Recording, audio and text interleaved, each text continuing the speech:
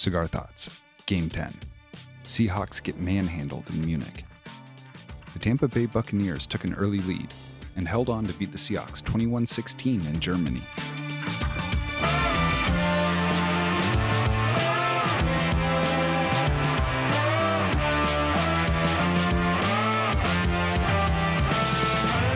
I'm Jackson Bevins, and this is Cigar Thoughts. No one expected the Seattle Seahawks to be 6-3 through 9 weeks. No one outside of the Seahawks organization, anyway. Despite the woeful prognostications, however, Seattle has consistently leaned on a crisp offense and rapidly improving defense to rip off 4 consecutive convincing victories. With the NFL making its debut in Germany, Seattle loaded all those delicious vibes on the team plane and flew across the Atlantic to face a team in the Tampa Bay Buccaneers that has also defied preseason expectations, just in the wrong way. Still, Tampa has the best quarterback in history, even if he is 45, and we're coming off a miraculous last-second win to try and get their own season back on track. It all added up to one of the marquee matchups of the week, and the fans in Munich were ready. The crowd was already going ballistic when Seattle kicked it off, but they'd have to wait a while to see much from the offenses. The Bucs went 3-and-out with the opening possession, and Seattle returned the favor, punting it away after a 10-yard completion to DK Metcalf predated an absolute schlamassel on third down. Facing 3rd and 5, Seattle got a delay of game penalty when they were unable to get lined up correctly, then had to burn a timeout after that when they ran into the same problem. All of that led to a gruesome 7-yard sack on Geno Smith, and the Seahawks looked completely out of sorts. Tampa got a little momentum on their next drive when Tom Brady hit a tightly covered Mike Evans for 29, but it would be short-lived. The Seahawks defense regained their footing and held the Bucs to a long field goal attempt that Ryan Succop pushed wide right to keep the game scoreless. That gave the Seahawks great field position, but they were unable to capitalize, most notably when Geno Smith rolled right on 3rd and 2 and, instead of keeping it for what looked like a gimme first down, tried to thread it into traffic. The pass was batted down and Seattle had to kick it away again, and that's when Tampa Bay got to work. What followed was the first of 4 long drives from the Buccaneers, as they used a devastating combination of quick passes and forceful runs, with one of the worst offensive lines in the league dictating terms up front. Seattle's defense, which has been elite over the last month, had no answers as Tampa pushed the ball down the field in short chunks. When they got to Seattle's 31, they reached for a play they saw the Cardinals have success with last week. With Julio Jones lined up in the slot, Brady took a quick drop, his receivers darting in every direction as Seattle dropped into their short zone coverage. Julio cut inside, and Tariq Woolen passed him off to the defenders over the middle of the field. Unfortunately, there was no one there to pick the Hall of Famer up. Brady hit Jones on the slant and watched with fists raised as Jones scooted all the way into the end zone. It was a carbon copy of the DeAndre Hopkins touchdown a week ago, and will continue to be a thing if Seattle doesn't pick up their communication. That made it 7-0 Tampa Bay, and we were finally off and running. One of the hallmarks of Seattle's success this season has been their ability to answer opponent scores. In fact, no team in the NFL has done it more consistently than the Hawks. And with the team looking discombobulated, they needed it now and in a big way. Unfortunately, there was just more trouble awaiting the offense. After a short completion to Ken Walker III, Smith hit Metcalf on a stick route and watched him bully his way forward for 14 yards.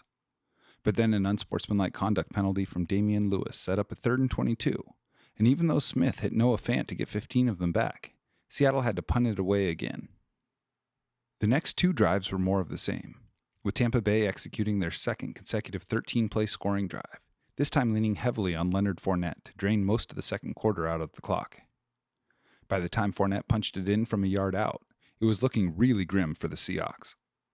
Their next possession didn't help either, as they again failed to answer the bell. Another Metcalf first down reception went to waste as it was followed by 3 consecutive incompletions, though it did allow Michael Dickson to deliver Seattle's first highlight.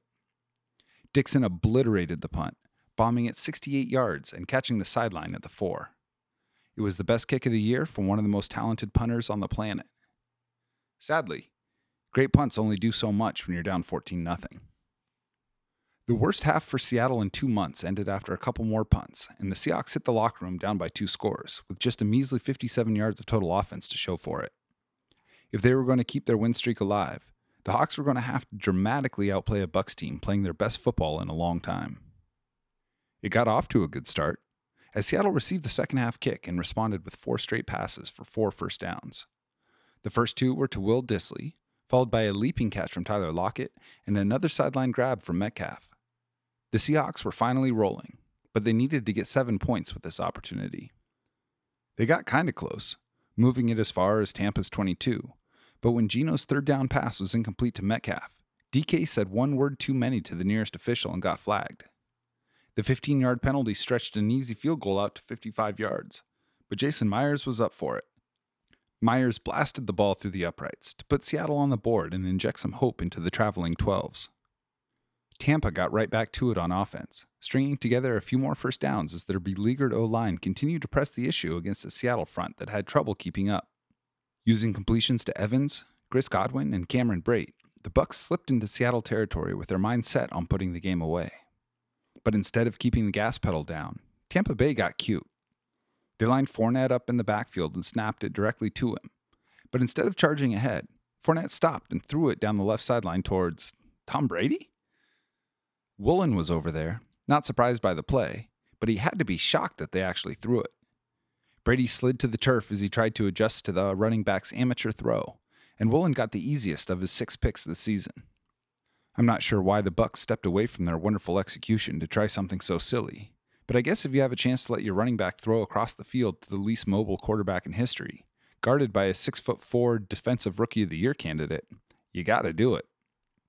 It was a monumental gaffe from a team that was well on their way to a comfortable win, and it gave the Seahawks an opportunity to make it a lot more exciting. Given new life, Smith got right to it, scrambling for 4 and then hitting Fant for 11. From there, it was all Metcalf and Walker, as Smith hit his huge wide receiver for a first down, then swung it out to his running back for another 6. Geno found DK for another first down, then went back to Walker for 16 on a rare but beautiful screen pass. 3 straight Walker runs got them a first down at Tampa's 9, and it looked like Seattle was going to get themselves right back in the mix. Instead, catastrophe. Smith took a shotgun snap, but it never looked like he had a plan. He tucked the ball like he was going to run, then stepped back to pass before bringing the ball back down and attempting to scramble. As he did, Devin White poked the ball out, and the Bucks fell on it to erase Seattle's best chance to date. It was hard to feel like the game wasn't over at that point, but the Seahawks season has earned some benefit of the doubt. If they could get a stop and put together a scoring drive, they'd have a smidgen of hope to cling to down the stretch. The thing about playing Tom Brady, though, is there's nothing he hasn't seen, and he knows how to slam a door shut. With Fournette out of the game with a hip pointer, Brady turned the game over to rookie running back Rachaad White, who put together the best sequence of his young career, rushing it 7 times for 38 yards, including a 29-yard dance to flip the field. With the run game humming for the first time all year, Brady finally pulled off from the 4 and hit Godwin in the paint to make it 21-3. At this point, it didn't seem like the Seahawks were going to show any juice, which is a shame after all the travel, prep, and hype that went into this game. If they were going to even make this respectable, they'd have to get it in gear immediately, and, to their credit, they finally did. It looked for all the world like this would just be window dressing, but there's no denying the pop on the Seahawks sideline when they finally cashed in. Completions to Walker, Dissly, Walker again, and Fant got Seattle into scoring range for the 3rd time. This go-round, they delivered, with Geno stepping through a collapsing pocket and juking the safety with his eyes. Meanwhile, Lockett ran straight up the left seam, feinting left as Smith looked that way before breaking back inside. Smith pivoted and threw as the crossed-up defender fell, and Lockett snagged the pass for a touchdown. Down 21-9, the offense stayed on the field for a 2-point attempt, but Smith's pass was batted down, leaving Seattle with a lot of work to do. With just 8 minutes left in the game, Seattle would need to get a stop and a score in quick order, and there wasn't much about this game that indicated either of those things would happen. I mean, there's no way a Tom Brady offense would turn it over again, right? Seattle already got their one gift, and Brady hadn't thrown a pick in nearly 400 attempts. Apparently, Cody Barton didn't give a shit. With Keyshawn Vaughn taking over for White in the backfield, the Bucks got another first down to start the drive, with Brady evading 3rd down pressure to hit Vaughn in the flat while Seahawks defenders slipped on the pitch. After a short Vaughn run, Brady went back to play action, but I'm guessing he never saw Barton, who was dropping back into the intermediate zone. The pass hit him right in the hands, and Seattle had the ball back near midfield with a chance to make this really exciting. It took too long, but Smith finally found his magic. After 2 incompletions and a 7-yard hookup with Lockett, Seattle found themselves facing a 4th and 3. On that play, Smith dropped back as pressure closed around him. Standing strong, he heaved it out to the left, where it was speared by a diving Lockett for a hell of a conversion. Smith would scramble for 9 on the next play, but Fant barely missed tapping his feet in the end zone on a wheel route on the following snap.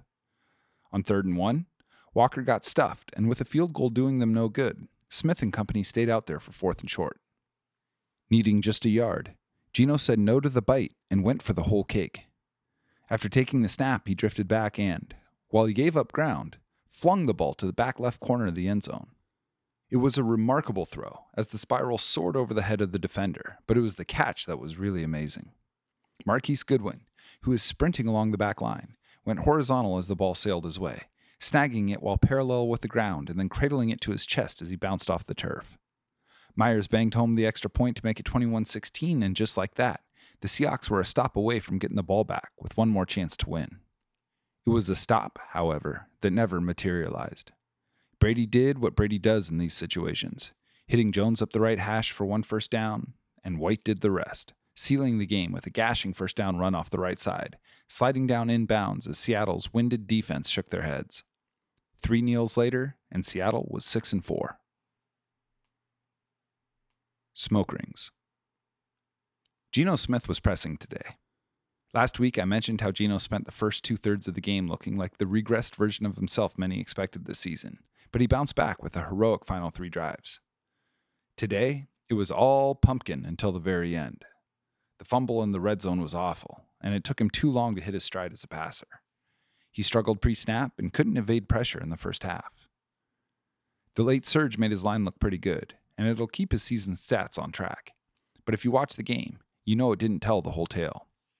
Smith completed 23 of 33 passes for 275 yards, 2 touchdowns, and no interceptions, but there just wasn't enough in the first 3 quarters to give his late flurry much of a chance. There's no doubt Geno is still the guy, but the team will need better from him than what they got today. And they will. Ken Walker III was totally bottled up on the ground today, and his cleats were no match for the grass. Spending much of his time sliding around, Walker was able to make up for some of it with a healthy involvement in the passing game. He finished with 10 carries for just 17 yards while chipping in 6 catches for 55 more. He was held out of the end zone for the first time since taking over for Rashad Penny, though that's nothing new for a defense that has been the best in the league against the run for about 4 years now. This team is still struggling to get DK Metcalf downfield looks, but boy is he evolving as a receiver. On a day when everyone was slipping, his routes were crisp and powerful. He made a couple really tough contested catches, but it was his ability to gain separation that really stood out this morning. He led the team in targets with 9 and receiving yards with 71, while tying Walker for the receptions lead. He was held out of the end zone, and his longest catch went for 16, so it ended up just being another possession-style game for Seattle's Alpha. Tyler Lockett had a slow start, catching just 1 pass in the first half, but he got going late. He finished with 3 grabs on 5 targets for 42 yards in the first score. Nobody's numbers are going to jump off the page when your offense spends 3 quarters doing next to nothing. But Lockett's score was just one more example of the surgical route running that has kept his status among the league's elite for so long. I love how involved the tight ends are in this offense. For years, we've seen them used as checkdown options almost exclusively. With Shane Waldron, however, they are utilized as real weapons, and all 3 of Will Dissly, Noah Fant, and Colby Parkinson have earned meaningful targets. They combined for 6 catches on 8 targets for 69 yards, providing valuable options for Smith on a day when the receivers had a tough time getting loose. The offensive line struggled mightily in this one, especially early. Tampa's front 7 is fearsome to be sure, but it's not like the Seahawks were getting dominated physically. Rather, they just looked confused, missing blocks and appearing to lack the type of communication that has helped them coalesce over the last month plus. Smith was sacked 3 times, there was no run game to speak of, and they accounted for a handful of penalties. Not their best. Defensively, Seattle could just never get home. Tom Brady is the best ever at a lot of things, but perhaps nothing highlights his greatness more than the ability to get the ball out, on target, quickly. As a result, Seattle never laid a hand on him, and aside from Cody Barton's pick, Brady pretty much did what he wanted. 2 turnovers, but no sacks, and perhaps more distressing, Seattle couldn't stop the run even when they knew it was coming. The Buccaneers came into this game averaging a pitiful 2.9 yards per carry, but they bulldozed their way to 162 yards on 41 rushes, squeezing valuable life out of the game clock like wringing out a sponge. Barton and Tariq Woolen each had their picks, and Jordan Brooks extended his NFL lead in tackles with 14, but there wasn't a whole lot else to feel great about. 21 points is pretty good in a vacuum, but it was all the long drives that made it feel so much more frustrating than the final score would indicate.